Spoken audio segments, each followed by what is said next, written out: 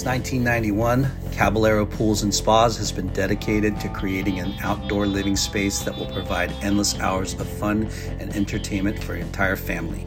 They specialize in offering excellent service and delivering top quality craftsmanship at a reasonable price.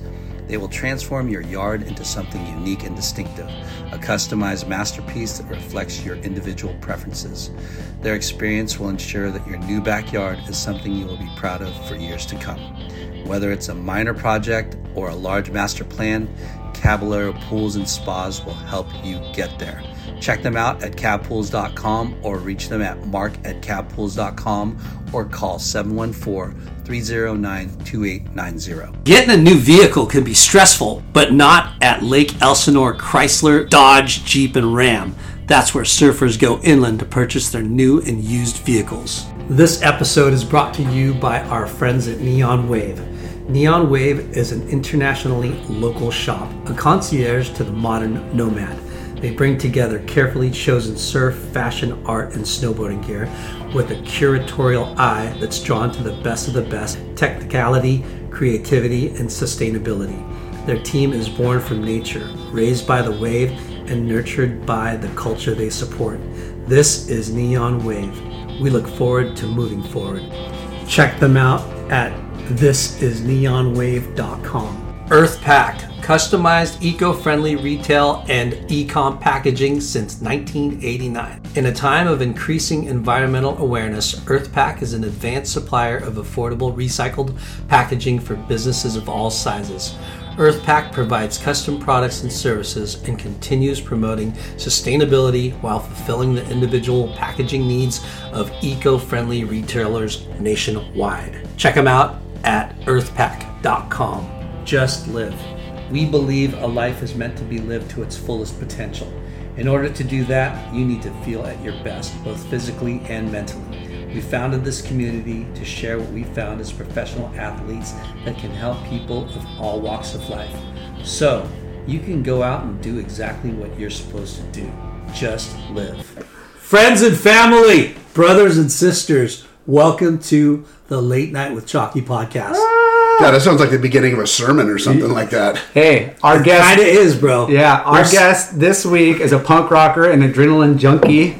He has passions like boxing and jiu-jitsu, motorcycle riding and racing, surfing and shaping. This musician and entrepreneur has been turning passions into businesses time and time again. Fuck it. From gym owner to co-founder of Moto Triple X, and of recent starting a surfboard label, Pickle Stick. Yeah. What? You did your fucking homework. Hey, this guy likes to hustle and stay busy. His punk band has been cranking out music for close to 40 years. Holy shit. He just released another album, another record, double album. Is that the name? Album? We had one that came out like a year ago called Single, and then this is the backup to it, so it's called Double. I love it. Well, we welcome one of the most successful legendary punk bands of all time, NoFX, and the badass drummer, Erik "SMELLY" Sandin. Woo! Smelly! Hi, everyone. Yeah, I'm just kidding. Fish sticks. Passant twig, we say it. Passant twig? We call it sicky fingers. Oh, boy. No. Thanks. Welcome to the show, man. Dude, thank you for having me. Like I said, I've known about the podcast for a couple of years. I've seen the van at Cliffs when I surf. Yeah. And I was like, oh, that's kind of cool. And then here I am. You don't see it too often, though. I've seen it enough. I've seen it enough to where it catches my attention. A little fucking microphone on the side. Yeah, that's our logo, man. I want to give a shout out to Beer Savage. Yeah. Tyler. Yeah. I don't know how to say his last name. Borshnik or some fucking. Anyways, Beer Savage. Yeah, they hooked it up. He's the one that hooked this interview up. Yeah, he's you. Super cool guy, and he's actually helped me out some, and this is helping me out as well. You know? So thank you. Yeah, we're here to talk your story and promote and have some good times. Let's party. I'm sure like thousands, millions of people, surfers around the world, know exactly who NoFX is. Fuck yeah. It's pretty crazy. I'm not going to say millions. I'm going to say dozens. No, billions, dude. Because millions have watched man, all the surf videos. Yeah, dude, Taylor Steele. Yeah, he put that shit on the map. Yeah. He put us and Pennywise into the surfing world. Yeah. You know? And then I really knew it was true that, like, couple years later, we're playing Australia, and there's Aki on the side of the stage watching us play. So I bet you fucking 2 years earlier, he didn't know who we were. Yeah. Now all of a sudden, it's like, fuck, dude. Yeah. You know, so yeah, Taylor really... I mean, what a great way to promote like music through surfing. Like, yeah. I mean, there's songs, and I could just see I could just picture like that scene and that surfer and that segment. And I think we played one or two of his premieres too at the Palace in Hollywood. nice. I think so. Could be wrong. Yeah. They did a big tour every time they released a movie. Yeah. So let's start at the beginning, Smelly. First, how did you get smelly? Well, you know what? Acid, venereal disease, and beer makes for a fucking really bad combination for farts. Yep. I'm going to be truthful here. Yeah. Whoa. Acid, Yep. venereal disease. Yeah, a little VD never hurt nobody. Well, I should take that back. Hurt a lot of people. All right, Booze and here's the story. I was on tour in 88, something like that. I used to party a lot. A lot of drinking, a lot of drugs, a lot of acid. And I was on tour for a couple months. The band wasn't much of a band. I mean, we would just go out in the summer and just play parties. yeah. Somewhere along the line, I contracted a little case of VD. Uh-huh. And I'm coming home to my girlfriend in a week. She's not the one that gave it to me. It's going to be a really fucking hard thing to explain.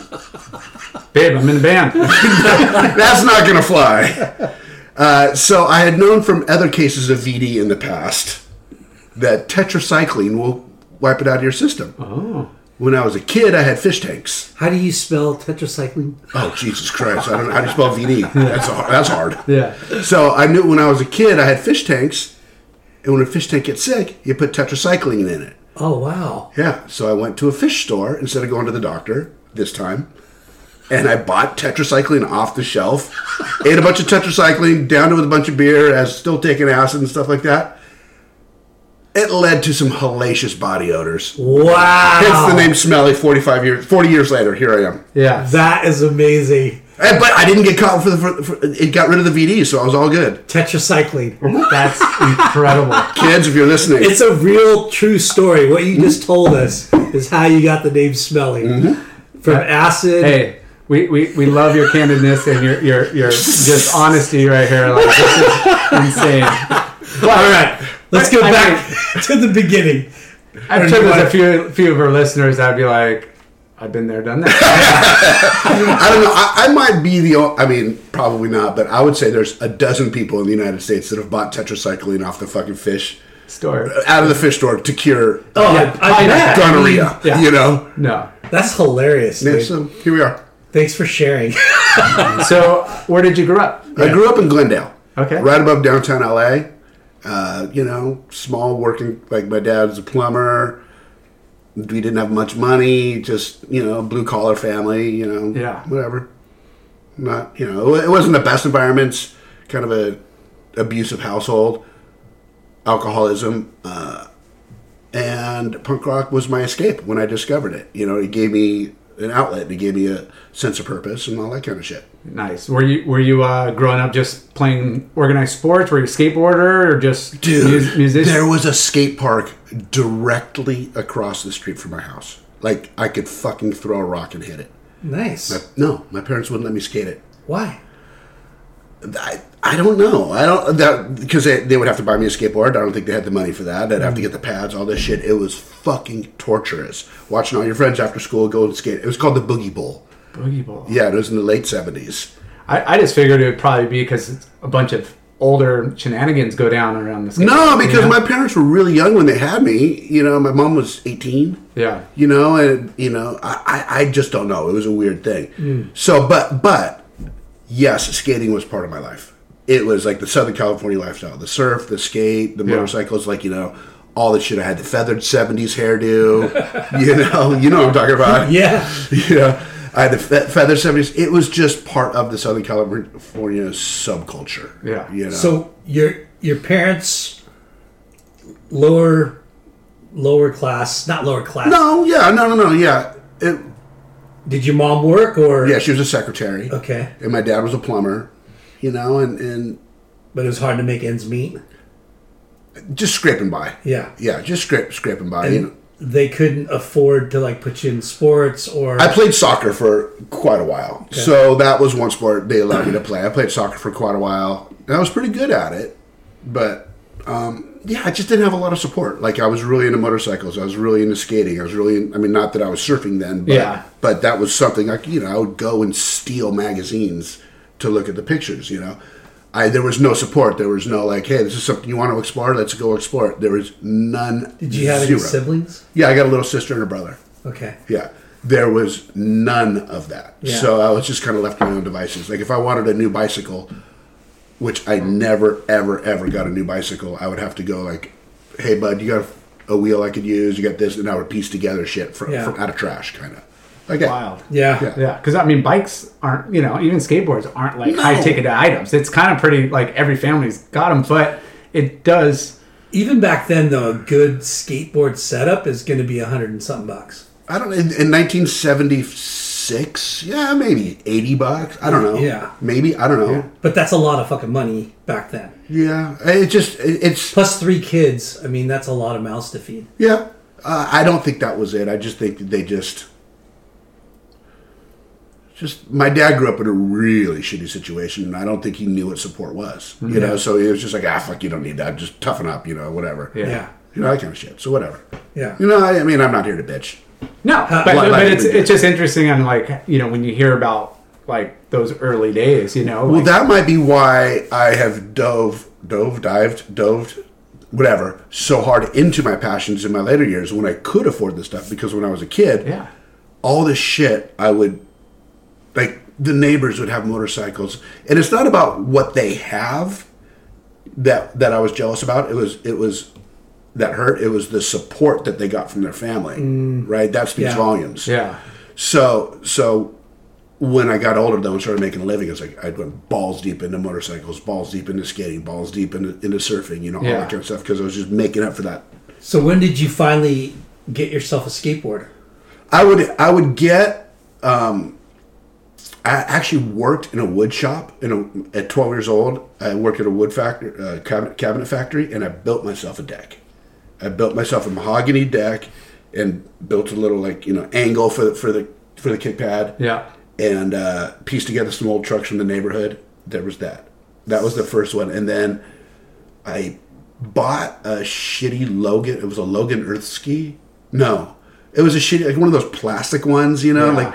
But everybody else had these fucking bitchin' beautiful, like the dogtails and all that shit. Yeah, and killer graphics, killer outlines. Yeah, and I was just like on this little thing put together.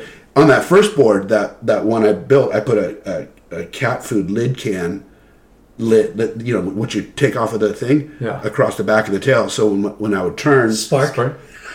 That but so it wouldn't go through the woods to preserve it, because it was like, fuck. It's like a custom skid plate. Yeah, I gotta. You're 12 years old. You make your own skateboard. Yeah. You put.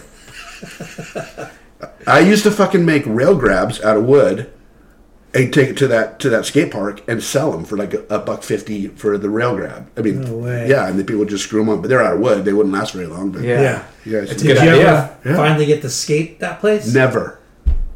It closed. I never skated it. It was open for like 5 years maybe. It closed when I was in 7th or 8th grade, and I rode my bicycle in it. Wow.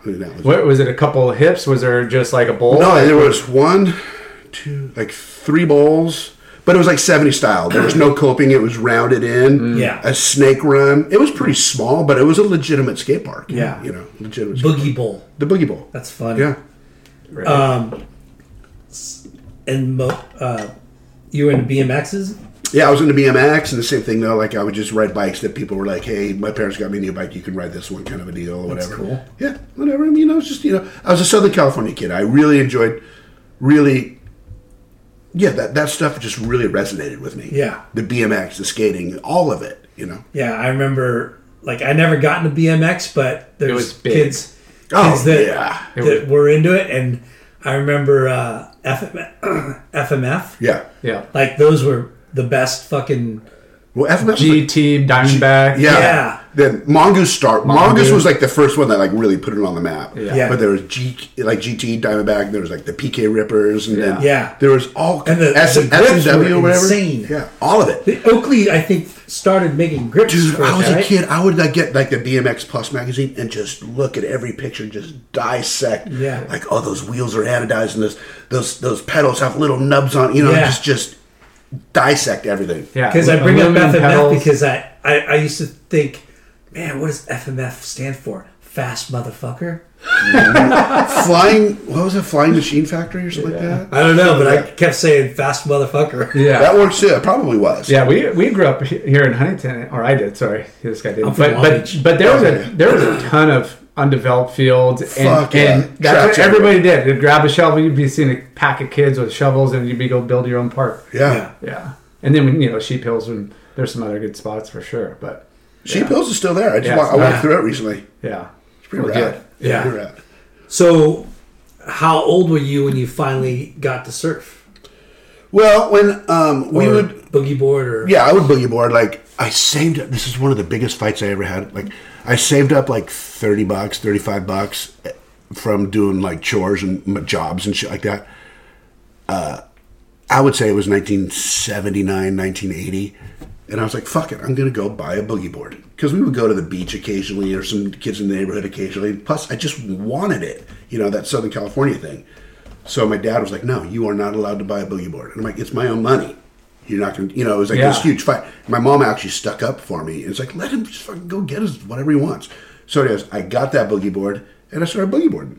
Like 8 times a year or whatever it is. Yeah. But it got in my blood. Like it got like feeling the waves, feeling it. And one thing we would do is that was good in the family is we would go to Hawaii pretty much every winter. Nice. Because my dad's brother lived out there. And so I took a boogie board with me. Yes. And I actually started charging shit. Like used to do the Waimea shore pound, just poof, They lived up on the hill. Yeah. And I actually paddled out a pipe. But on a surfboard when I was 16, not knowing how to really surf. Oh my god! I still got a little bit of a scar on my stomach. My cousins who like, let's go surf. Like, okay, let's go surf. There's your surfboard. They could surf. I don't know what the fuck they were thinking. Taking you? It might have been. It might have been only. I mean, I don't remember. It might have only been a couple feet overhead. Yeah, but still. Or it could have been fucking. I don't know. It was before there was only a couple of houses there. There was the bushes. There was no bike path. Nothing. Wow. And I remember just going like, "What the fuck am I doing out here?" And I got sucked over with one. Done. But your cousins grew up there. Yeah. And surfed all their lives. But not all their lives, but they grew up there. They. They don't surf now or nothing. But you guys got to go there. Oh, I was there in the 70s and in the 80s. That's killer. Late 70s and early 80s, yeah. And what was the boogie board that you bought? You remember? It was a Moray Boogie. Nice. Yeah. Did you get a leash with it? Fuck yeah. And I even put popped the fins in the back. You poke the holes through it. The handle, the fins. I mean, we were talking about like boards, skateboards and all the accessories. Yeah. Same thing with the boogie. Yeah. Like there was no spins. It was just, you wanted Did you start on a boogie? Of course. Yeah. Yeah, you just wanted to go down the line. Yeah. Yes. I mean, shore break barrel riding was kind of like, that was it. Yeah. Would you steal you're talking about magazines, would you steal Action Now? Fuck yeah. Remember, that was a little bit of everything. You get the motorcycles, you get the surfing, all that stuff. Yeah. Action Now is like kind of like the first avant-garde sort of action sports magazine. Yeah. And do you remember Breaker Out? Or Breakout magazine? That was like a full legit surf magazine. I don't remember that one. And the guy that started it is a friend of ours. George, God, now I forget his last name. Yeah. Anyways. But yeah, I mean the magazine, like you go to the supermarket or 7-Eleven or any of the stores and they would have a freaking magazine rack. Like a half an aisle magazine rack. I used to, like when my mom would go, like let's go to the grocery store, I'd be stoked. And I would just park my ass in the magazines and motorcycle or surfing or whatever it is, and just, just go off. Like, hit me up when you're done, Mom. Yeah, that was what it was. I'd get a little whistle, I'd walk over, and that was it. Yeah. You know? Yeah. Remember Mad magazines? Of course. In the fold. You fold up. It wasn't the back page. Whatever you folded into the other picture. What was that guy's name? Alfred E. Newman. Yeah, Alfred E. Newman. That was the best. So you're in Glendale. Do you remember the first time you surfed? Like, where did you surf in California? We would go, like, in the summertime, like, we would go to Santa Monica. But the first time probably, like, was Newport. A kid up the street, they got a summer house down in Newport, and I went down there for like a week or something like that. Nice. So when I say surfing, you know what it looks like. A kid that's from the valley, whatever, paddles out on the weekend, popping a wheelie or just. But I got the taste of it. I got the taste of it. Well, who's this dude? This is Duke. Hey, Duke, what's happening? Tutoring, that's what it is. What's happening? Tutoring. Oh, man, tutoring sucks, huh? Yeah. How old are you? 7. Yeah. Hey, you know what? Grab a snack and something to drink. You got like 15 minutes. Tutor come here? It's just online. Put them in the office over here and just go online. Yeah. So they're going to set up over here just next to us. We're going to talk about VD some more. Oh, yeah, I better watch it. So Newport. Yeah.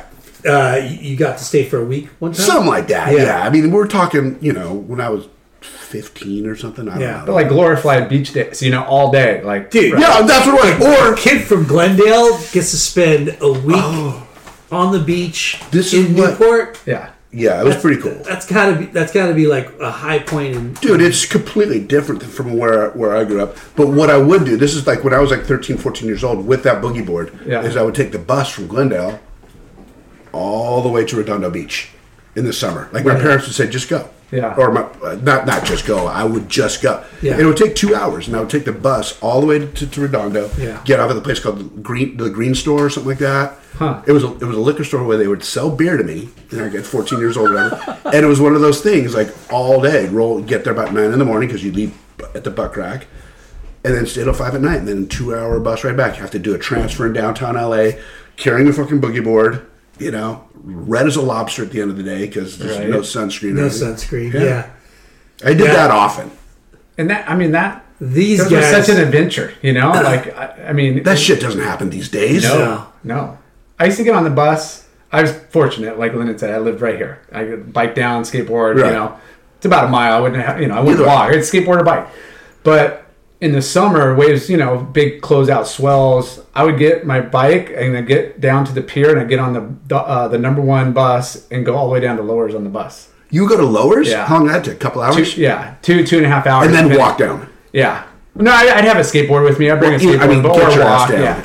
Yeah. And it cost me $1.25 each way. And usually on the way back, I'd find somebody that was coming back to Huntington or Newport. They give you a ride? And there was no like seatbelt laws back then, and we just pile in the back of trucks. And you were like 14 years old?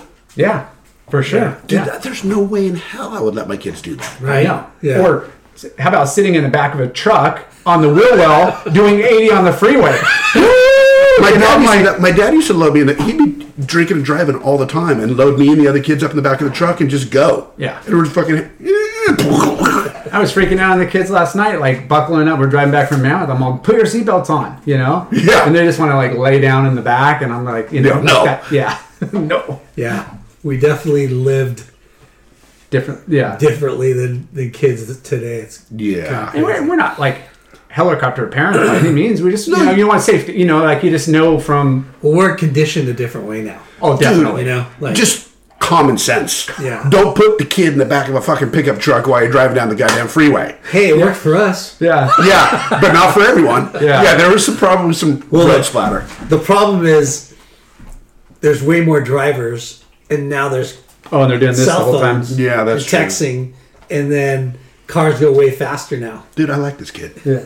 You're all right. I don't care what your dad says. This kid's cool. Are you cool? Yeah. Do you surf? Yeah. Do you shred? Do you shred? Yeah. Office. Office. Hello. I'll come turn on the computer in a minute. So, back to what was your first surfboard? And did you have a surfboard in Newport? God, there was something laying around. There was also a Moray Doyle, like one of those foamy guys. Yeah. My first surfboard that was mine? Fuck, I can't even remember. But, so, when I was a kid in my teens and stuff like that, I never had a surfboard. I would just try, I'd paddle out or whatever was there. Lucky if I stood up, and that, whatever. Yeah. But when I moved to Long Beach 30 years ago, I started... After high school, or? No, well, I got out of high school in 85. Okay. And then I was lost for quite a few years. And then in 92, I got sober. And I moved to Long Beach in 93. I moved in with a friend, had never been there before. Moved in 93, and I haven't left. It's a fucking great community. Yeah. And I didn't start surfing until a couple years after that. Like, surfing. Got aboard, went and started doing it. Okay. Yeah. So, backtrack a little bit. When did you find punk rock? And when I was when I first heard punk rock and it resonated with me, I was probably 14-ish, 13, 14. And I was driving with my uncle in a car, and it was late at night, and I heard the Ramones song called Beat on the Brat. Nice. And it was like, this lyrics go, beat on the brat with a baseball bat. And I'm like, whoa, this is gnarly. It's talking about smacking a kid around with a baseball bat. And for some reason it resonated. It just grabbed. Yeah, it grabbed my attention. It was like, what the hell is this? And then around the same time, I was looking through a magazine, like a People magazine, or maybe remember that rock magazine called Cream? Yeah. I don't know. Just some sort of... I remember Cream. Yeah, just some sort of magazine. And there was a picture of this band called the Dead Boys. Dead Boys. Yeah. They were a punk band from New York City, and they were like all just greasy and slimy. Like maybe they just played a show, but they looked weird. One guy had a shaved head and shaved eyebrows, and they were in some alley and skinny and junky looking. And I was about the same age, and that really, I was like, it was scary, it was weird, and I wanted to know more about it. You know what I mean? I was like, what the fuck is this? Intrigued. And then shortly thereafter, I was at a swap meet, and I saw a Dead Boys cassette, and it had pretty much that same picture on the cover. So my first cassette, was the Dead Boys that I stole. I stole it. I stole my first swap meet. That was punk before I even knew what punk was. Yeah. Like I stole it, and from then I was off and running. It spoke to me. Like the music was loud, it was fast, it was in your face, it was aggressive, it was volatile. It sounds kind of weird. It was sort of like my house, so I could relate to it, but it also gave me an outlet. Yeah. That's interesting because, you resonate like based on what you've been through or gone through, and all the music up until then was probably like stuff your parents listened to because that's what happens when you classic rock. You're in the my dad would be blasting Heart or Deep Purple or Zeppelin, which is cool to have all kinds of music, but it didn't speak to you because it was theirs. It was their music, right? And I'm sure like they found their music like the rock and roll, and it spoke to them the way punk rock spoke to me. Yeah. Did you play any instruments when you were young? When I was a kid, I played guitar for 30 minutes. And it was like, whatever, this isn't for me. But music was always part of my household. Okay. The one positive thing about my household is my dad always had music, good taste, from like eclectic jazz to like Black Sabbath. Wow. And something was always being played. That's cool. Yeah. So I used to to escape a lot of the noise when I was a kid, I would put on a record, put on the headphones, and just drift off and just dissect or fall into the music. So it was always part of me, and I always wanted to play it, and I ended up playing it. Damn. So what you played drums, right? Yeah. Okay. Yeah. And how did you gravitate to the drums? So when I was about 14, maybe 15ish. Maybe I heard the Dead Boys like when I was like 12 or 13, and then when I was like 14, that's probably more right. Some kids in the neighborhood, some kids moved into the neighborhood, and they were, hey dude, we're going to start a band, we're going to start a punk band. Like they kind of had the same taste. Yeah. And pretty much it was like, who wants to play guitar? Hands raised. You play guitar, you play bass. And the drums was like the only thing left. And I was like, fuck it, I'll play drums. Because that's like, guitar you could bring anywhere, play anywhere in your room. Parents probably cool with it. When you, hey, I want to play the drums. That's like a huge commitment. It's a commitment, man. And the neighbors weren't too appreciative. And, that's the most appalling instrument. It's Except the accordion. Why are you laughing, bro? Someone here plays the accordion. I played for 12 freaking years. How the fuck do you do that? Dude. Parents. Dude, you know what's going to get you? Child abuse. Yeah. Accordion, man. I'm going to get laid. The accordion. He had, strict. It shows out about the accordion. Yeah. We'll talk later about it. So you started playing drums in this band with your neighborhood kids. Yeah. Did you have a name? Yeah. I mean, I was pretty heavily into drugs, and the rest of us were too. We were the Acid Tommy Experience. I started doing drugs and drinking really young. And these guys were a couple years older than me, except for one of them. But yeah, so we were the Acid Tommy Experience. And we would just play like covers, like Louie Louie or this or that. I mean, whatever. that's kind of how you start, right? Yeah, because you just follow tempo and technique, and But then shortly thereafter, I was dating some girl, and there was sort of a popular punk band. I was probably 15 at the time. There was sort of a popular punk band called Caustic Cause. This is like 1981, and they were looking for a drummer. And this girl that I was dating knew them. And she's like, hey, why don't you, Caustic Cause? And I was like, okay, cool. They were all in their 30s, and I was like 15. Wow. Dang. Yeah. So they came to my house, and we played. And this is probably within 6 months, maybe 9 months of me starting.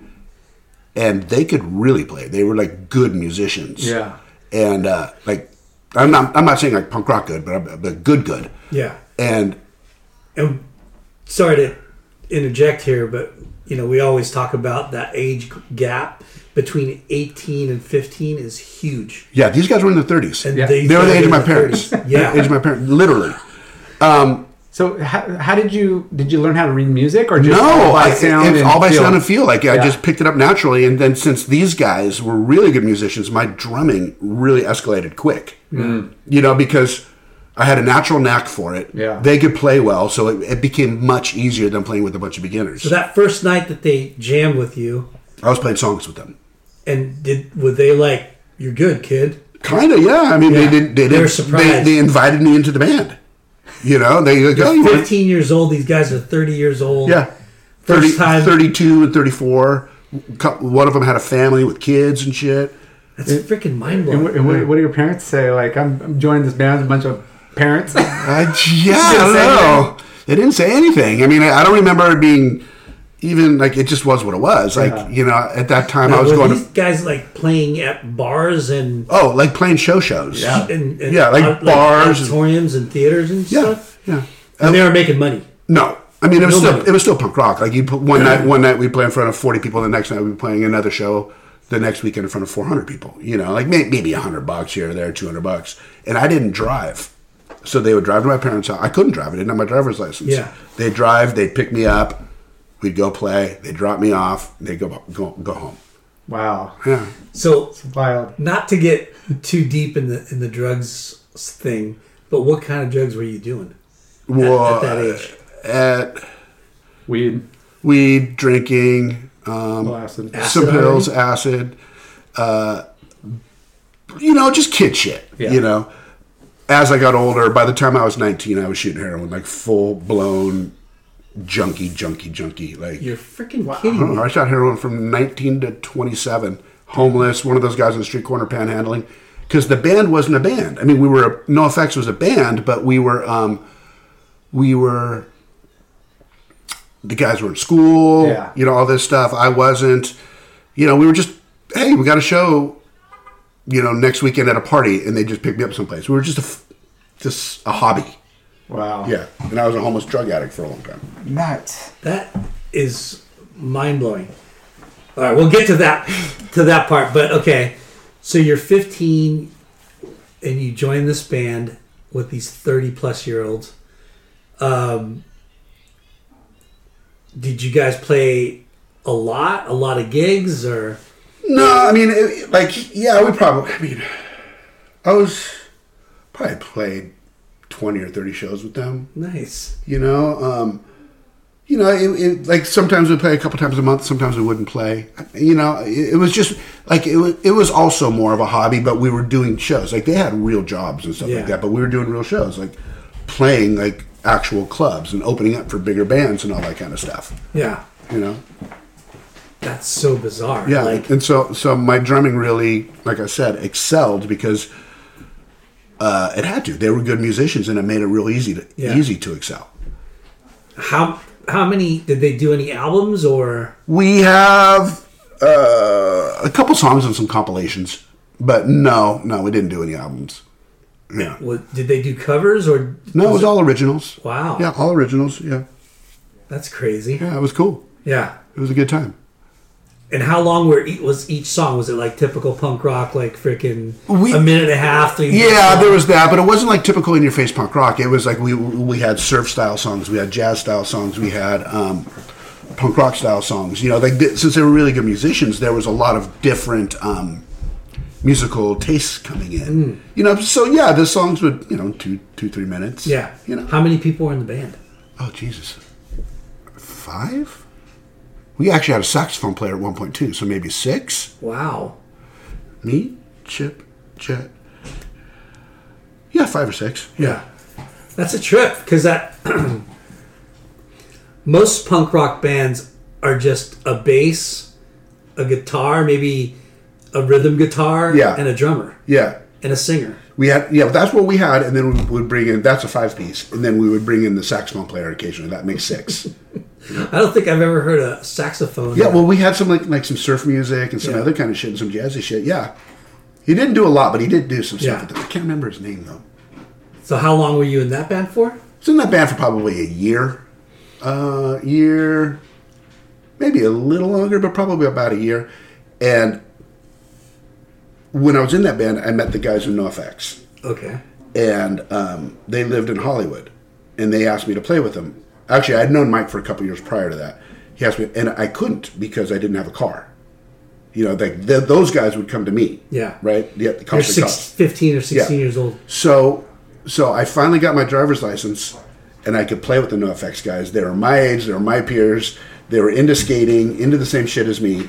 So I quit the band with the old guys to go play with the young guys who were actually like my friends. Yeah. But the rub on that is the guys in NoFX couldn't play for shit. Like, they were full beginners. So I was taking a huge step backwards musically. Yeah. And my drumming went from like being pretty fucking good back to being shitty because, you know, you only rise is to how high the cream is around you. Yeah. Yeah. You know, and I got really shitty again really quick. So why did you quit? Like, why did I quit Costa Cause? Yeah. To play with NoFX because they were my age. They were like my peers. Yeah. You know what I mean? Because the guys in Costa Cause were in their 30s. They had families. They had real jobs. I couldn't talk about skating. I couldn't.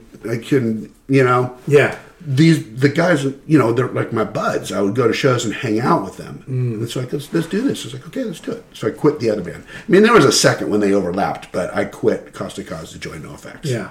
But they weren't that good. Oh, they were horrible. We were horrible. Like, they couldn't even fucking play.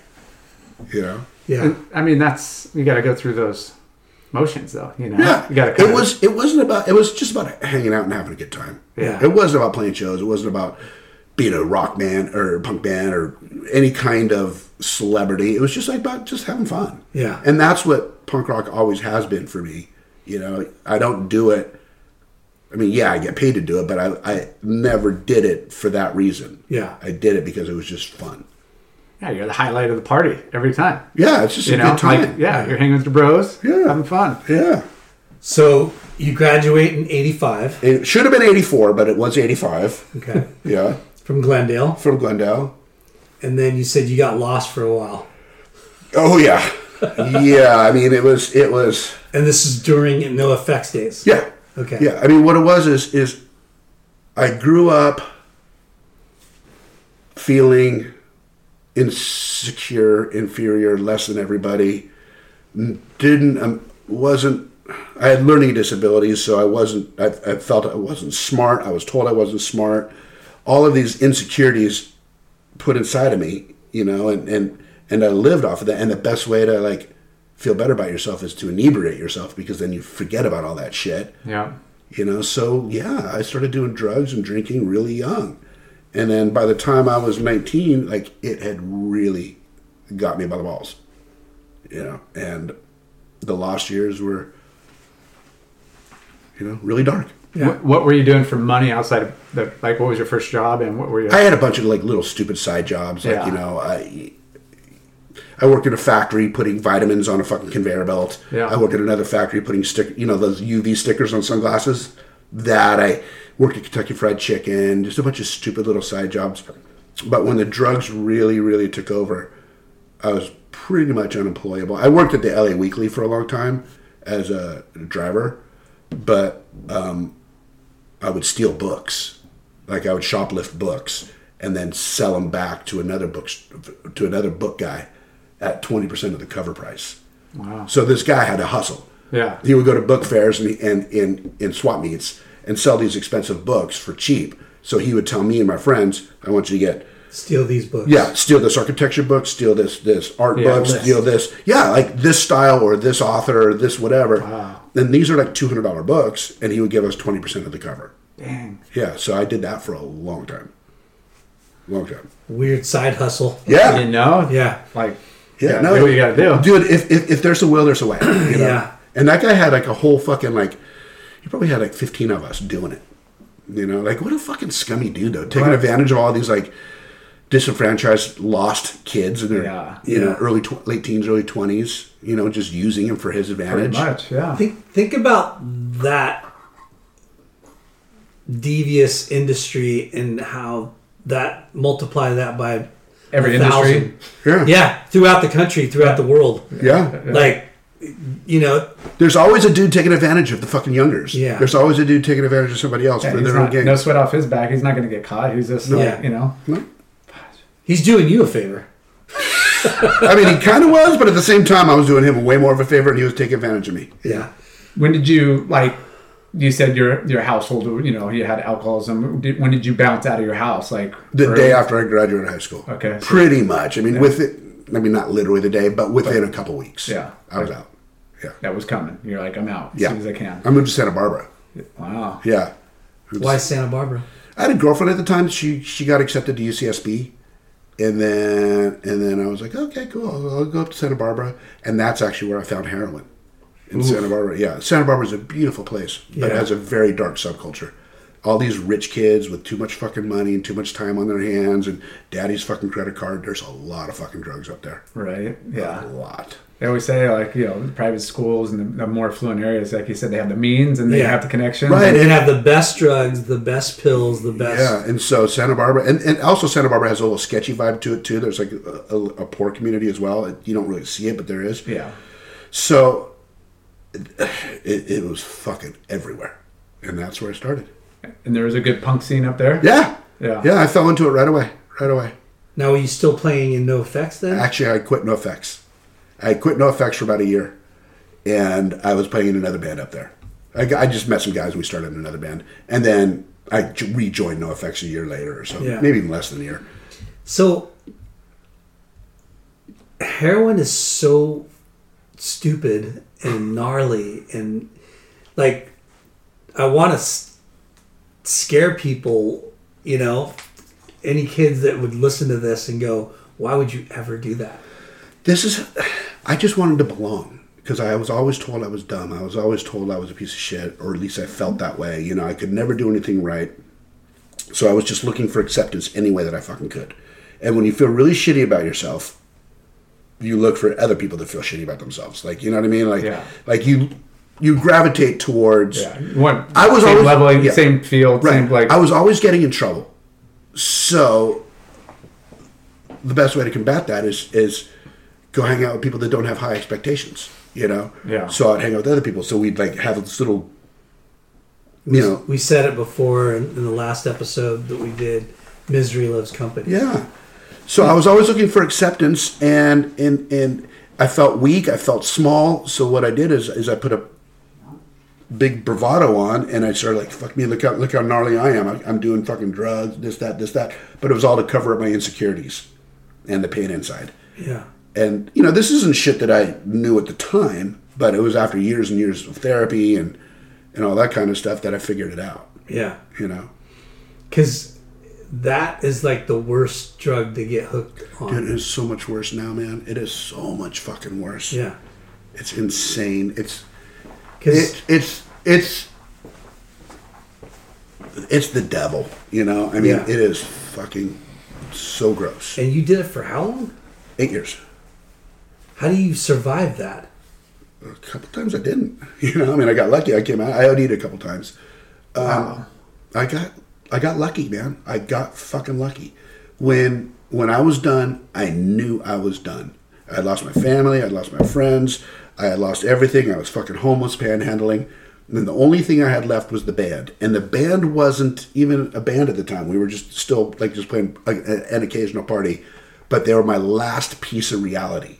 And if I lost my last piece of reality, it was the last thing that I held dear to me that was still mine. If I lost that, I'd have nothing. And I would just be So gone. You're in Santa Barbara with your girlfriend that's going to school, and you find heroin. What were you doing for work? Or at that time, I was working at this place called it was called the Remnant Shop. It was just a fabric shop. Some old lady ran, and I would just cut cloth, and and then work at Domino's Pizza. Just little stupid kid shit. Yeah. You know, just to get by, make some money. Yeah. What on the punk scene up there? I had some friends send me some questions. He's really into punk, and he brought up Nardcore. Yeah. Yeah. And he's all there was there was a really good scene up there. Yeah, good scene and stuff. Nardcore comes from the Oxnard area. Yeah. You know. And Santa Barbara was kind of tied into that because it's all part of up there. For sure. But yeah, man, it's trippy. Like, these little fucking beach communities, even like Huntington Beach had it, has this like little like, fuck you, this little pissy like underground society, you know what I mean? HFL. We had a pretty gnarly scene here. Yeah. Like, growing up, like Huntington was gritty and gnarly and underground. Like, dude, I mean, Main Street wasn't like it is now. No. Like 20 years ago, it wasn't like it is now. No, barely. Just started kind of recently. That was when it started. Yeah. You know, like where Poncho's is. Poncho's Tacos, is that what it's called? Yeah. Sancho's. Yes. Yeah, we used to call that Java Germany because there was always like white supremacist guys hanging out. There was it was a coffee shop. Java Jungle. Java Jungle. Yeah. No, Huntington Beach definitely had a fucking vibe about it. Yeah. You know. Yeah. Yeah, you could tell who were the skinheads, who were the punks, who were like the bikers. Like there was definitely like Perks was the bikers, the biker bar, and yeah. So how long were you in Santa Barbara for? I was only in Santa Barbara a couple of years, and then I went to San Francisco, then LA, then San Francisco. Then during those 8 years of heroin, I was all over the place. I couldn't. I it was just one of those transient kind of homeless fucking guys. You know, they would get a ride to San Francisco. Like, fuck, I would have friends up there. Fuck it, I'm going to go up to San Francisco. And I would stay there for 9 months. And I'm going to go back down to LA, and I'd get a ride down to LA or take a Greyhound and then live in Hollywood on the streets for time, whatever it is. Wow. Yeah. So you lived on the streets, panhandling. I'm going to back up. I did do homeless nights, but I did a lot of couch surfing. There's a difference. It's not like I had a fucking cardboard box and all this kind of shit. There were nights that I did sleep outside, but I also had friends that I stay at this house for 4 or 5 days, this house for 2 days. Bounce around. Yeah, the surfer guys do that shit too. Yeah. But did you have a car? Or? At times, and at times no. Sometimes I would, sometimes I wouldn't. I'd somehow scrounge up some money and get like a $300 beater, and then drive it until it got towed because I wasn't paying my tickets, and then that was it. So did for 8 years you kind of just floated around and panhandled and stole books, would go on tour and make a couple $100 after like 2 months of tour, But tour wasn't tour. It would be like the guys were in school, or our singer guy was in school, and he'd go like, "All right, dude, I'm picking you up June 9th. We're gonna go drive around the United States." He had a van. Like, okay, cool. So June 9th, he'd pick me up wherever the fuck I was, get in the van, I'd kick heroin for the first week, and then we would just go and play parties across the U.S. So, as your band started getting more popular and getting more gigs, it was all during that time you were floating around?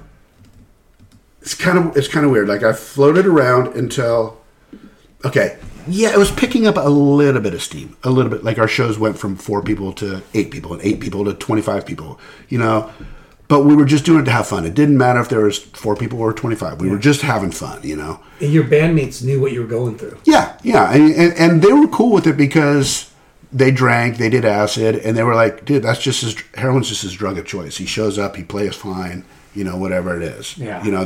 They would do, blow and yeah, they do different drugs. And right. Like, you're showing up. You're right. not, I'm showing up. I wasn't fucking up until I was, And then, at these, like, when you guys are traveling, are you guys pressing your own little cassette player? Are you guys making merch? Or are you we would print up merch. Like we would go to this guy's warehouse in downtown LA and print up our own merch, buy the shirts for like $1 each, and then sell them for like $5 on the road. And we would take sheets of acid with us and sell them on the road to get gas money. And we would sell bunk sheets of acid. Like there was just paper. We'll never see these people again. Right. $100, it's yours. You know what I mean? So no, we had little hustles on the road. Who came up with the name NoFX, and what is it? I think Melvin, our guitar player, did, and it was like NoFX is like there's just no gimmicks, no effects. Yeah. What you see is what we are. Like we're just fucking four dumb dudes. Yeah, just plain and simple. Yeah, and like there was never a time where they're like, dude, you're a heroin addict, you're kicked off the. Well, it got progressively worse and worse, and to where it actually did start affecting my performance. Affecting my reliability, but this is years and years and years later on. Like, I still took a lot of pride in playing. I still took a lot of pride in the band, even though I didn't take any pride in my life. It still meant something to me. Yeah. So in 1992, I started when I was 19. In 1992, I was 27. They said, you either go to rehab or you're out. And I could tell it was serious. Like, it was serious. And that's when I had the epiphany that if I lost the band, I would have lost anything and everything that meant something to me. Yeah. Because of this. And this is not who I am. And I'd been battling with it inside for a while. Like, but you needed that hard talk. Yeah. You needed that somebody to put you straight. And luckily you had that passion of music and playing that kind of snap you out of it. So I checked myself into rehab, and under the thought of, it was a 60-day program. I'm going to give it 100% everything I got for all 60 days. If I get high the second I leave, at least I gave it a shot. I had never followed through with anything else in my life before. Wow. I'd never. But I'm going to give this, and I gave it the 100% shot. I really did. Took it to heart, listened to the people, did everything they said. Yep, they said, do this, I did that, Yeah. I haven't gotten high since. And then coincidentally, that is right when the band blew up. Yep. That's right when Offspring came out and Green Day fucking hit big. We were making $150 a show. Then all of a sudden we're making fucking, $3,000, Yeah. And the scene. I haven't had a job since. It's so fucking weird. Like, it was like all the stars aligned. You got to get your shit together. I got my shit together. Boom. Yep. Now you're a band making money. Yep. So between 18 and 27 is when you were doing that, right? 19 and 27. That's when I was doing the heroin, but I started other shit way earlier. Yeah. But you never really, you were on the streets pretty much.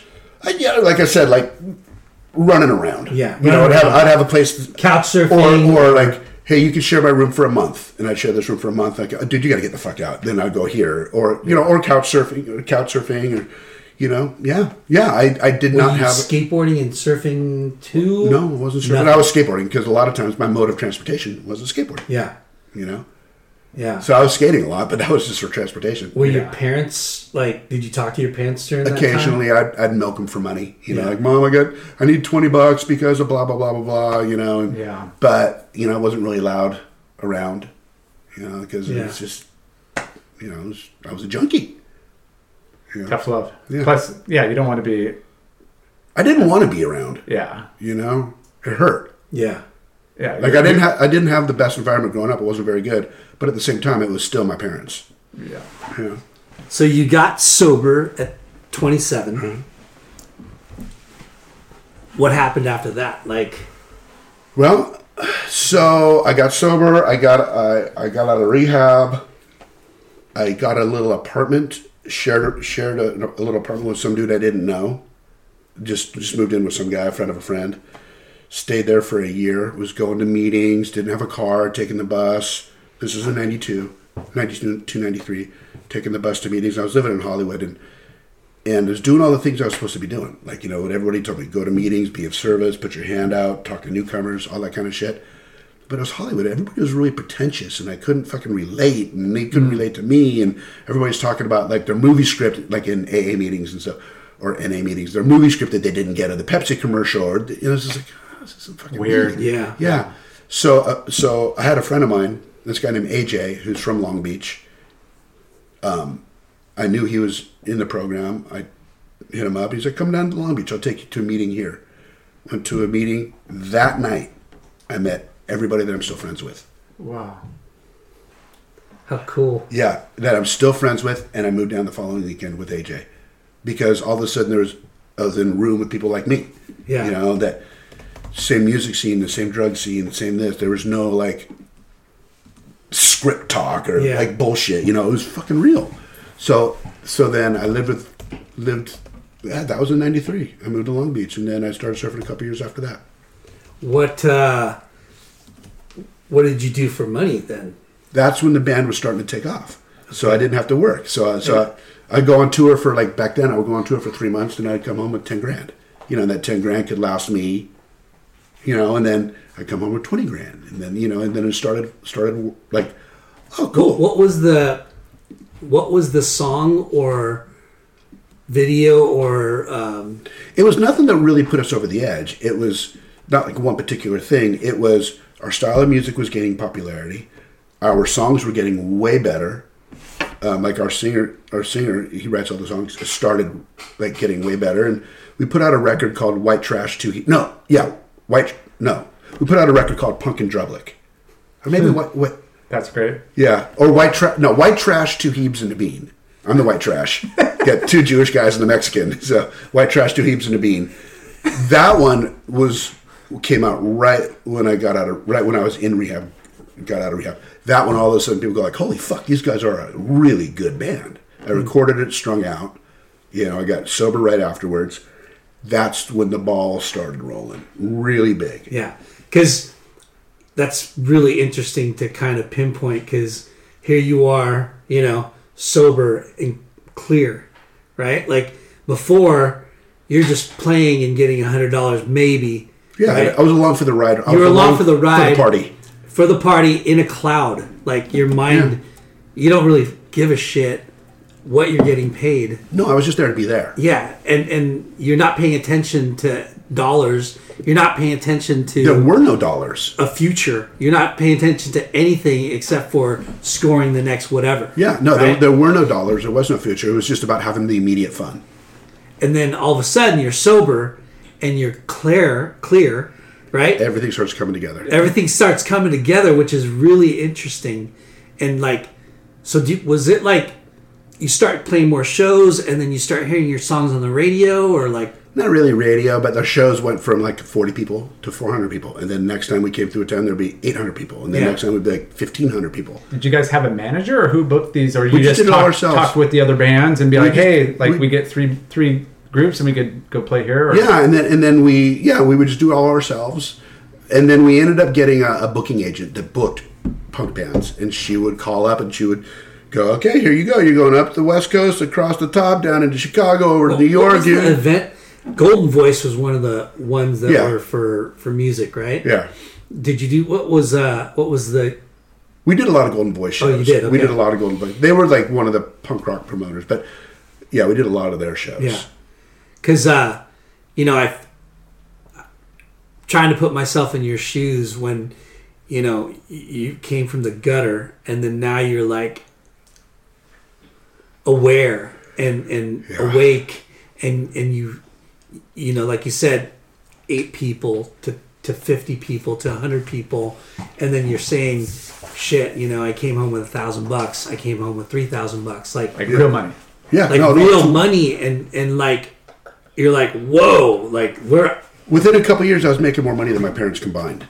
Yeah, you know, and I'm not talking millions of dollars. No, I've never made that up, but I'm talking like $80,000. Yeah, you know, and that was probably what they were making combined in 1992 or 95 or something, you know. Yeah. You know. But the skyrocket effect of what just happened in your life. It was weird because it was such a such a polar opposite from where I just immediately come from. Yeah. That I had a lot of guilt. I had a lot of like, do I deserve this? Like, what the fuck is going on? Because I would see my other buddies that were trying to get their shit together off of drugs, but still just struggling, you know, in life in general. Yeah, I mean, you're given the gift of you know, music making, and you're in the right band. It was a lot of timing, a lot of luck, a lot of timing. I mean, we're a mediocre band that got lucky because everything just aligned all at once. You know. Yeah. That's what it is. That's the truth. Yeah, I mean it's awesome timing, like you said. Like the come out of rehab, the punk scene's like really coming alive. You're clear headed, the band's playing a lot better, and it just skyrockets from there. So that's cool. Surf videos. Yeah. Yeah. Your generation. Yeah. Yeah. A lot of the songs in that Taylor's whole movie. Yeah, Taylor, like the Momentum shit and all that stuff. Yeah, that was a lot of us, a lot of Pennywise, a lot of Bad Religion. Yeah. You know? And were you aware of that was happening? And yes. Were you like, hell yeah, we're going to be in the next surf video, like Taylor Steele video? It's kind of, I didn't realize how much of an impact that he was having on the surf/punk world until a few years later. Mm-hmm. You know, until like the next generation of kids. You know which songs? No, I don't remember the songs. No, we had songs in all kinds of videos. Yeah. But I didn't realize what an impact his videos had on the punk rock and the surfing community until the next generation of kids started coming out. Because they say, "Oh, I remember when I saw this clip in your guys' music." Like when it was happening, it was just cool. You walking like a dinosaur? A T-Rex. Oh, sorry, kid. Like a crazy kid.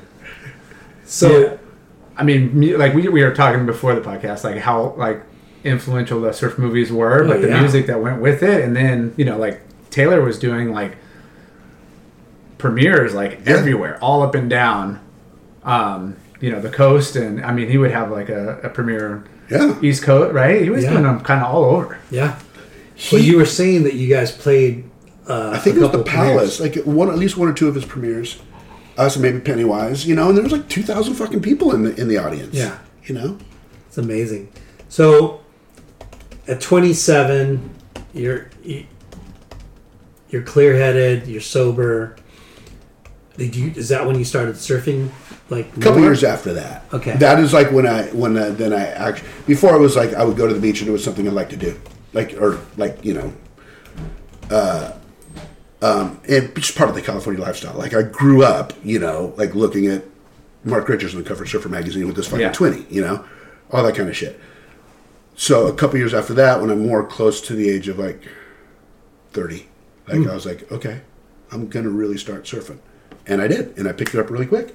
Like every fucking day. What did you start on? I started on longboard. Okay. It made it so easy.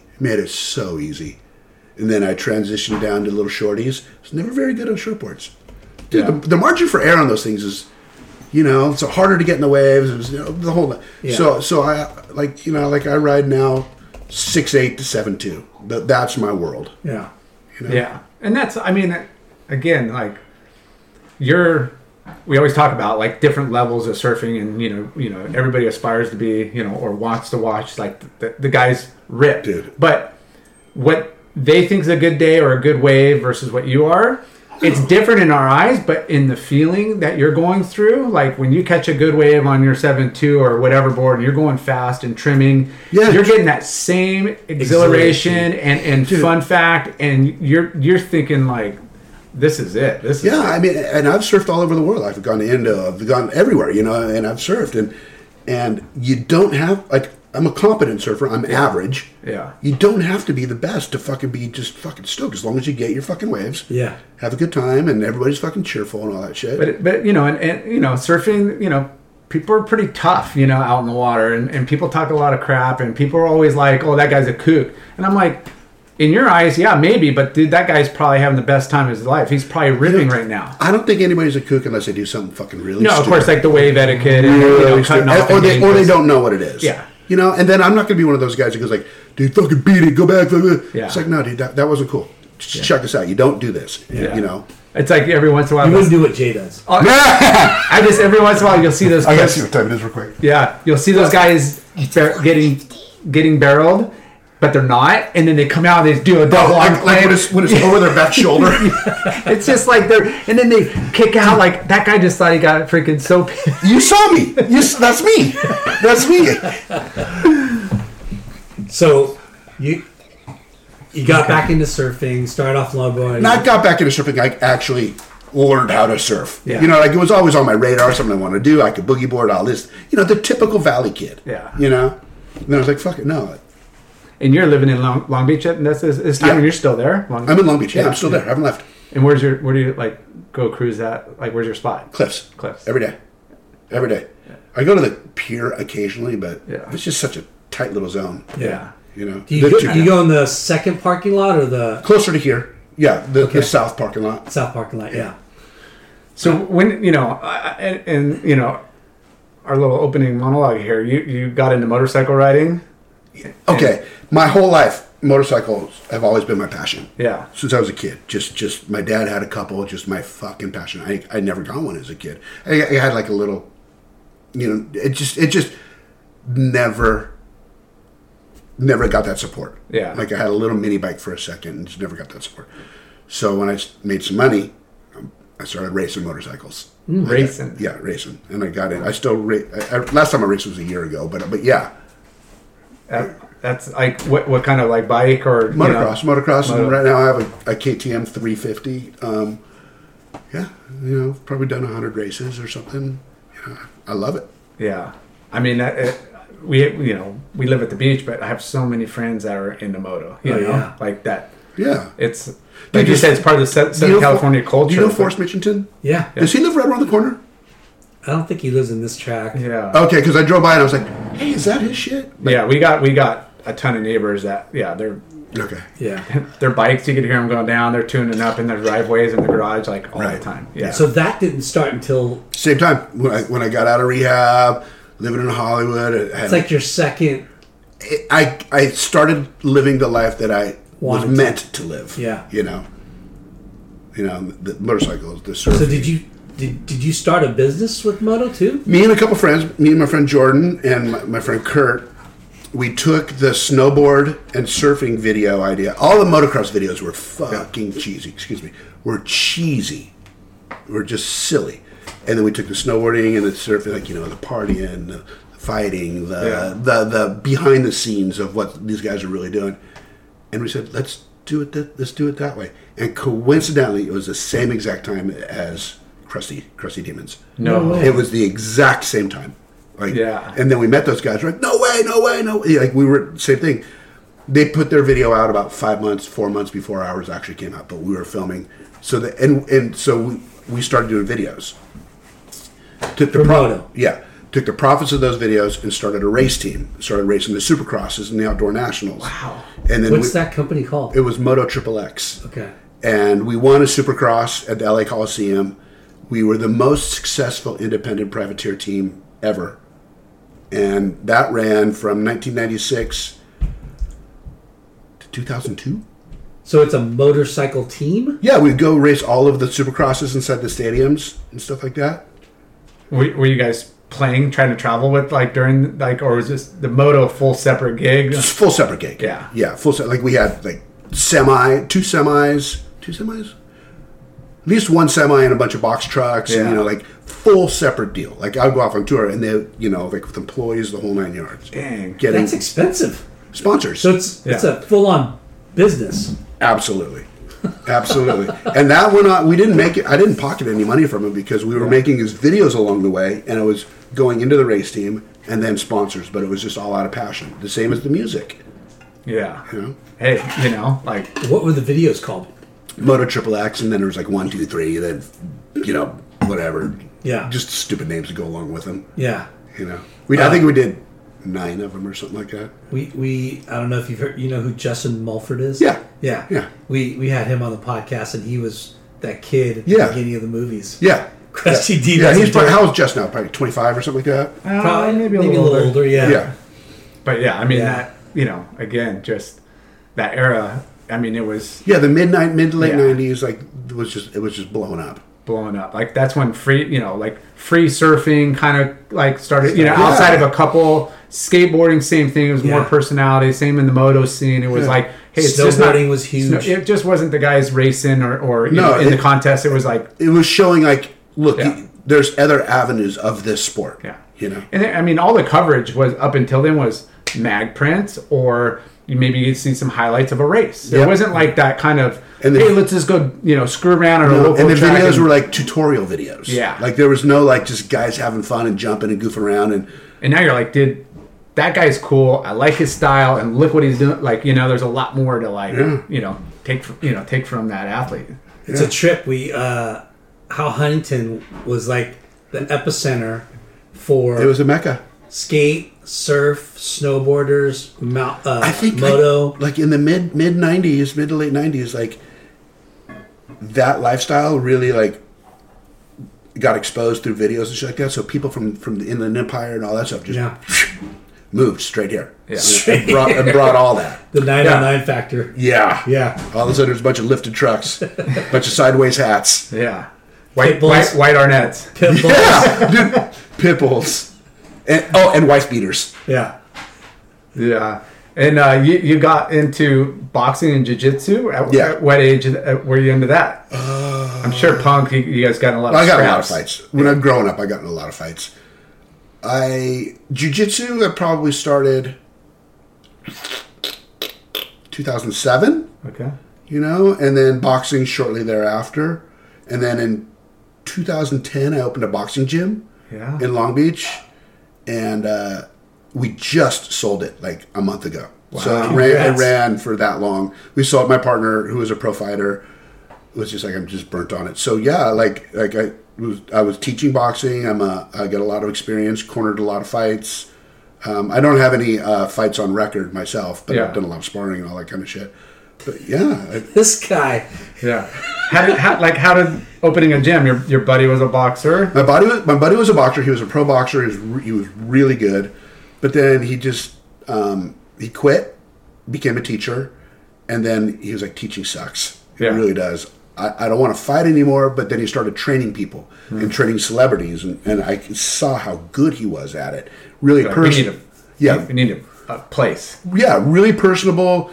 But he was hustling, like he was driving to Hollywood. He was like Matt Damon's trainer for all of Matt Damon's movies, and then through that he got other actors and stuff like that. How did you meet this guy? Through the punk scene. Like he was just a friend of mine from Long Beach. He lived in Long Beach. What's up, dude? That is so fortunate. Yeah. So I saw what he was up to, and like he was a really good friend of mine. He moved to Miami for a long time, was training celebrities, and then he moved back to Long Beach because he got sick of it. And I'm like, dude, you're so good at this. Yeah. Let's open a freaking gym. Because I did the numbers through the jiu-jitsu place. Yeah. I was like, okay, the rent on this place is probably $6,000 a month. They have 300 students at $150 a month. It's a no-brainer. It's a no-brainer. It's positive cash flow from day one. So we opened up a gym in... What was it called? Long Beach United Boxing Club. Right on the corner of 4th and Cherry on Retro Row. Right in the middle of like the hip neighborhood and all that kind of shit. We almost did one on Main Street. You know where the bicycle shop is now? Yeah. Jack's. Remember what was electric that? Chair. Yeah, when it was electric chair. When they vacated, we almost rented that place out. Dude, and opened up a big box. box. Killer building. Yeah, the rent was $20,000 a month. Oh right? my gosh. Fuck Yeah.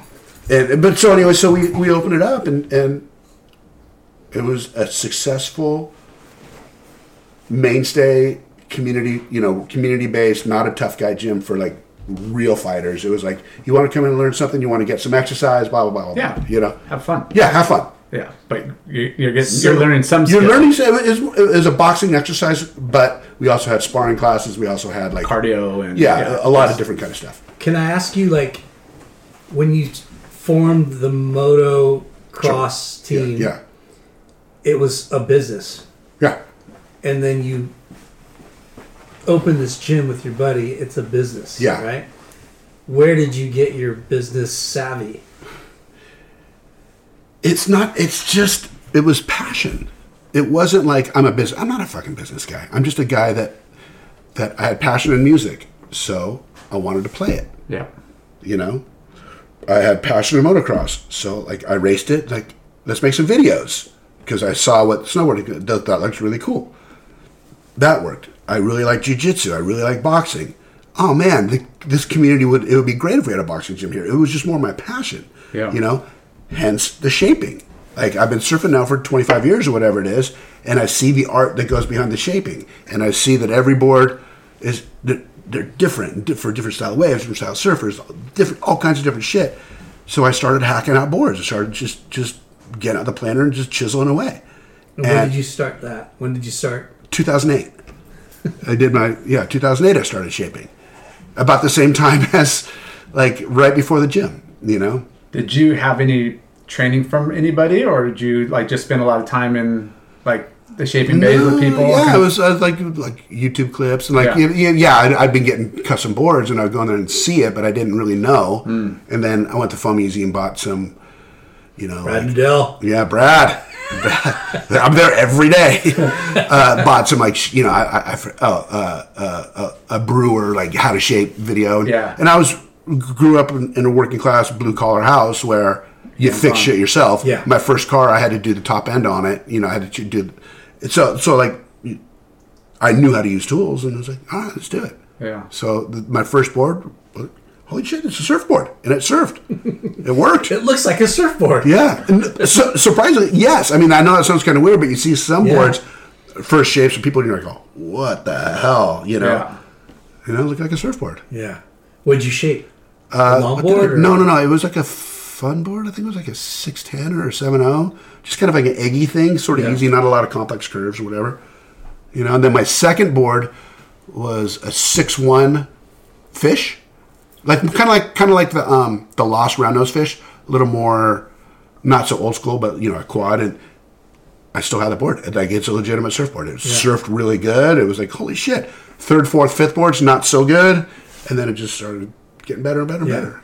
Now, did you form a brand? Is this what you want to do for a living? Well, you want to make money doing this? No, not at the time. I mean, what happened was, so I was shaping like a backyard shaper. Like, shape myself a board or a friend a board. Or people here are like, oh, you shape? I'll try one. Yeah, some worked, some didn't work, whatever it was. It was cool. It was fun. It was another hobby. So when COVID happened, I had probably shaped a couple hundred boards. That's a lot. Yeah, but that was over 12 years or something like that. So it's not really a lot. 10 a year maybe. So, COVID happened. All of a sudden, I'm musically unemployed. Like, am I ever going to be employed again? I'm not financially, emotionally ready to retire. I don't want to. Can I ask you a quick question? Sure. Did you guys ever record an album? Like, have you recorded albums since? When did you start doing that? Because I know you. Oh, we started recording albums like within a couple of years of us starting. Okay. And we've been recording all the way through. We probably have 20 albums, I don't know, and 50 other weird things. Yeah. Yeah, we've been recording all along. And I don't know the music industry. What do you get paid for recording, and then you get paid for each one sold? You don't get paid for recording. You pay for recording because you got to hire someone to do it. That's why most people go with like a high-end or a major label, because they have all of that tech and studio. But they still bill you for it. But they bill the band has to pay back. Yeah. So we would get paid on sales. So if a record sells for $10, record label gets $5, the band gets $5, or whatever the deal may be. But the digital age came. No more records are being sold because everything can be downloaded, everything can be pirated, everything's on YouTube. Yeah. So my income used to be 50% sales, 50% touring. Now it's 90% touring. No, 98% touring, 2% sales. There's no more record sales. And you're not getting paid more to tour. No. So that's heavy. Yeah, the industry changed to where records. There's no longer really record sales. It's wild. And we talked to a couple other, musician artists, and they said that pretty much same thing. Pennies, points of pennies per download, yes. or impressions, or whatever. It's you got to hit massive numbers to even make money. Correct. Yeah. Correct. But if you get something that goes viral, or you get something, then you might see a little blip. Yeah, but it used to be like before a person would have to buy a record. Yes. Now they could just download one song or stream one song, and it is like 1/100th of a penny. Yeah. It's nothing. Yeah. I mean, luckily, when MTV and took a dive, and they went all Yeah. I don't know what's the shows they're putting. They stopped playing music. Yeah, they started doing like all the real worlds, all the reality stuff. Yeah. And it was like, man, then there was like nobody really investing into like videos and stuff. It was just songs and now I feel like there's like a resurgence with YouTube. Like in the last YouTube, the bands don't really make money on YouTube. No, but YouTubers do. Yeah, right. Different story. Yeah, but like as far as trying to get some spike in sales or a song and stuff, like it seems there like, is that now. Like you can put videos up, and it does help. Yeah, it does help. But it's like at what cost of putting a video together? Well, so then back to the COVID thing, it hit, and I was like, fuck, I better fucking do something because I can't sit on my ass while my wife works fucking 60 hours a week, and she comes home and in my underwear scratching my balls, going, fuck, dude, I just watched the funniest fucking movie. Like how long is that going to be fucking sustainable? So I was like, I better do something. And so I was like, fuck it. Like I said, I'd shipped a couple hundred surfboards, and I have a built-in clientele with the band fan base. Yeah. I'm going to see if anybody wants some custom boards. Yeah. And it just started happening. What's your board label? Pickle Sticks. Pickle Sticks. Yeah. Yeah. So, why Pickle Sticks? Because that second board I made, that 6-1 fish, I painted like pickle green. And my friend Curly would go, dude, that's your pickle stick. What are you going to ride today? I go, my pickle stick. Yeah. And so it became, Pickle Sticks. Do you think, or do you know, like the people ordering your boards now, are they wall art, or are they this get it by it because you are there, or they're full on surfers? Right. Or Both. I'm going to say, because you know what I mean. I'm going to say Smelly shaping. I want a board like that's rare. I would say 10% wall art. Okay. Maybe 5%. Yeah.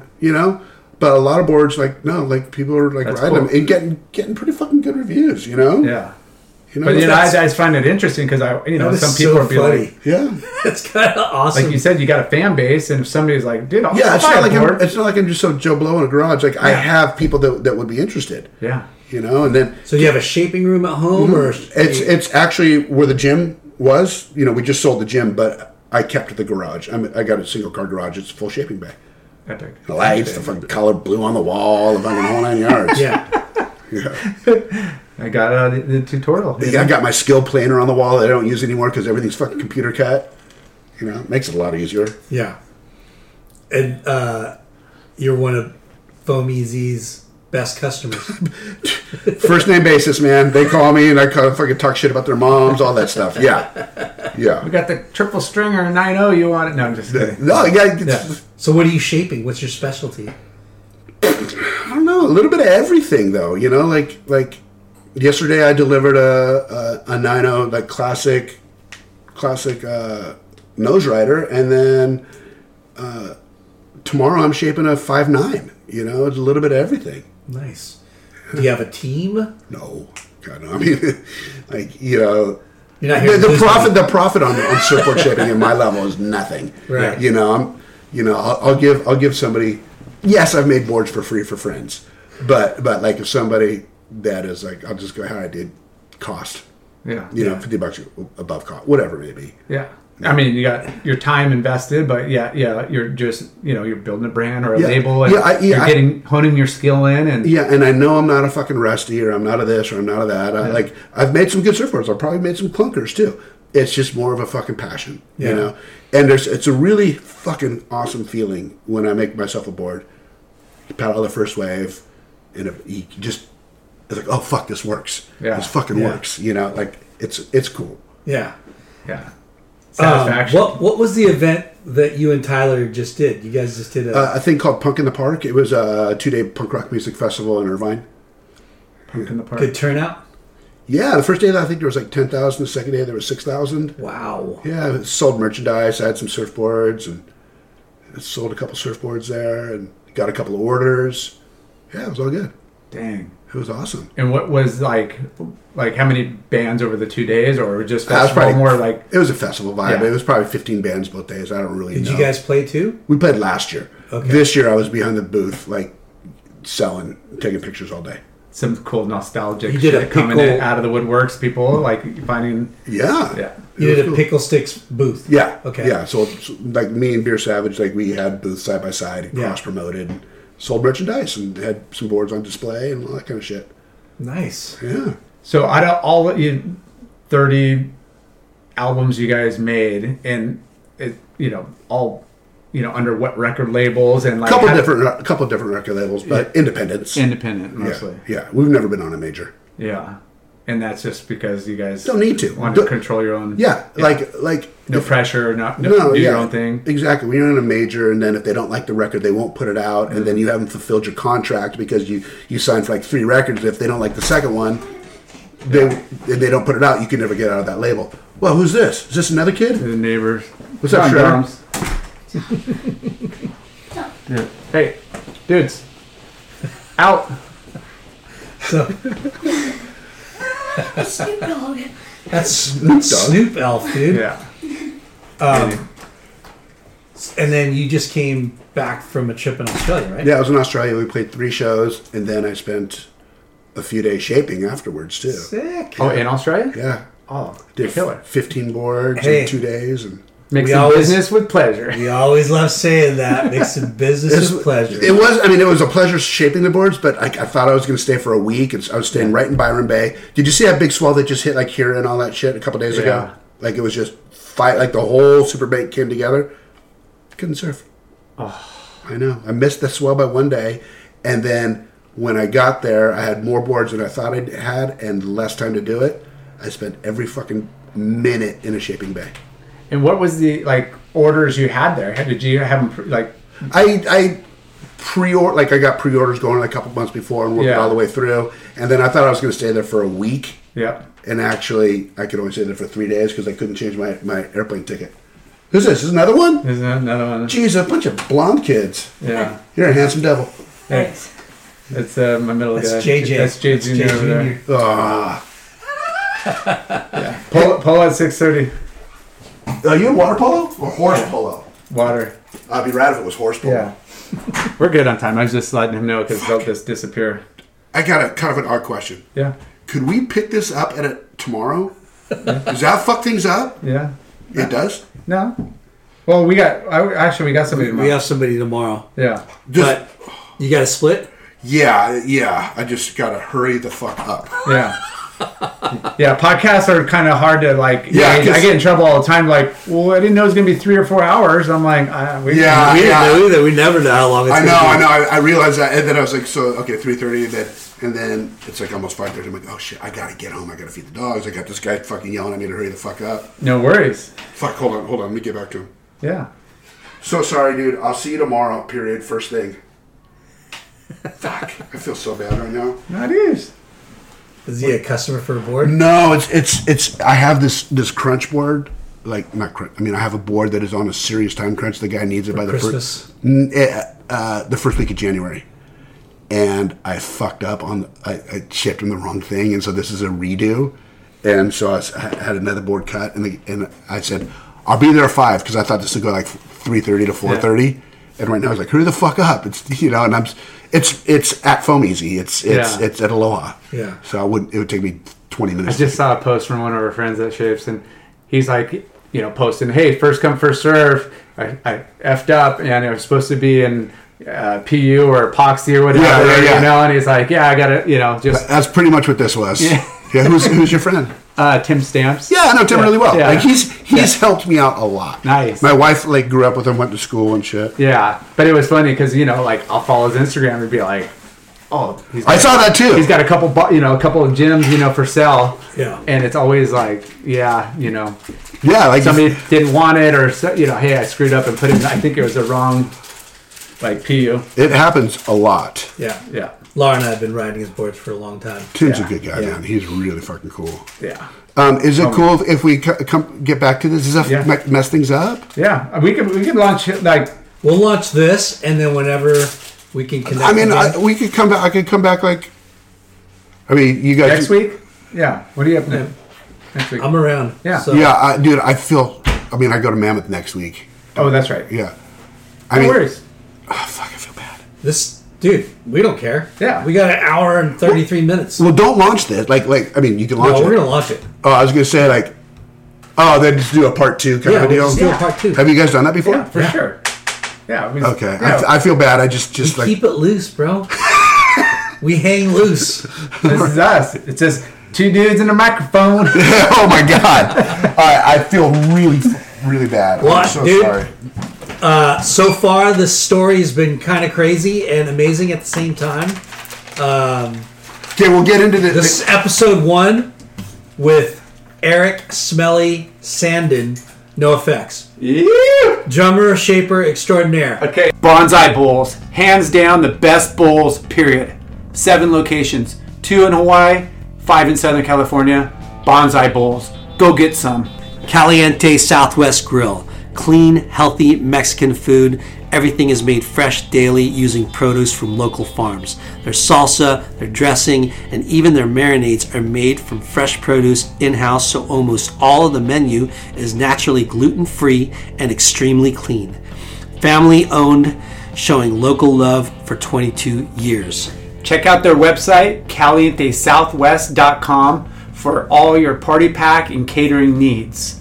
You could also call them at 949-515-0909, calientesouthwest.com. Ashland Hard Seltzer, made from all natural ingredients. No sugar, 0 carbs, gluten-free. Great taste and guilt-free good times. Ashland Hard Seltzer. Shade Sunscreen. The best sunscreen for all surfers. Shade Sunscreen. It's been around since the sun. Shade Sunscreen. Clearweather is a family-owned footwear brand started by our friends Josh and Brandon Brubaker. They are driven to create their own path in the corporate sneaker world.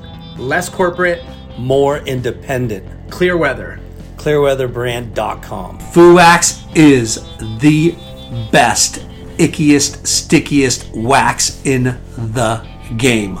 Wax. Late Night with Chalky is supported by Inherent Bummer. Surf entertainment, thoughtful writing, surf videos, music, and fresh hell for the core surf community. Remember, it's not the end of the world. Subscribe and check it all out at inherentbummer.com. Thanks for tuning in. We hope you enjoyed the show. Please give us a 5-star rating and spread the word. Special thanks to our good friends James Williams for our awesome artwork and Justin Reynolds for the amazing music.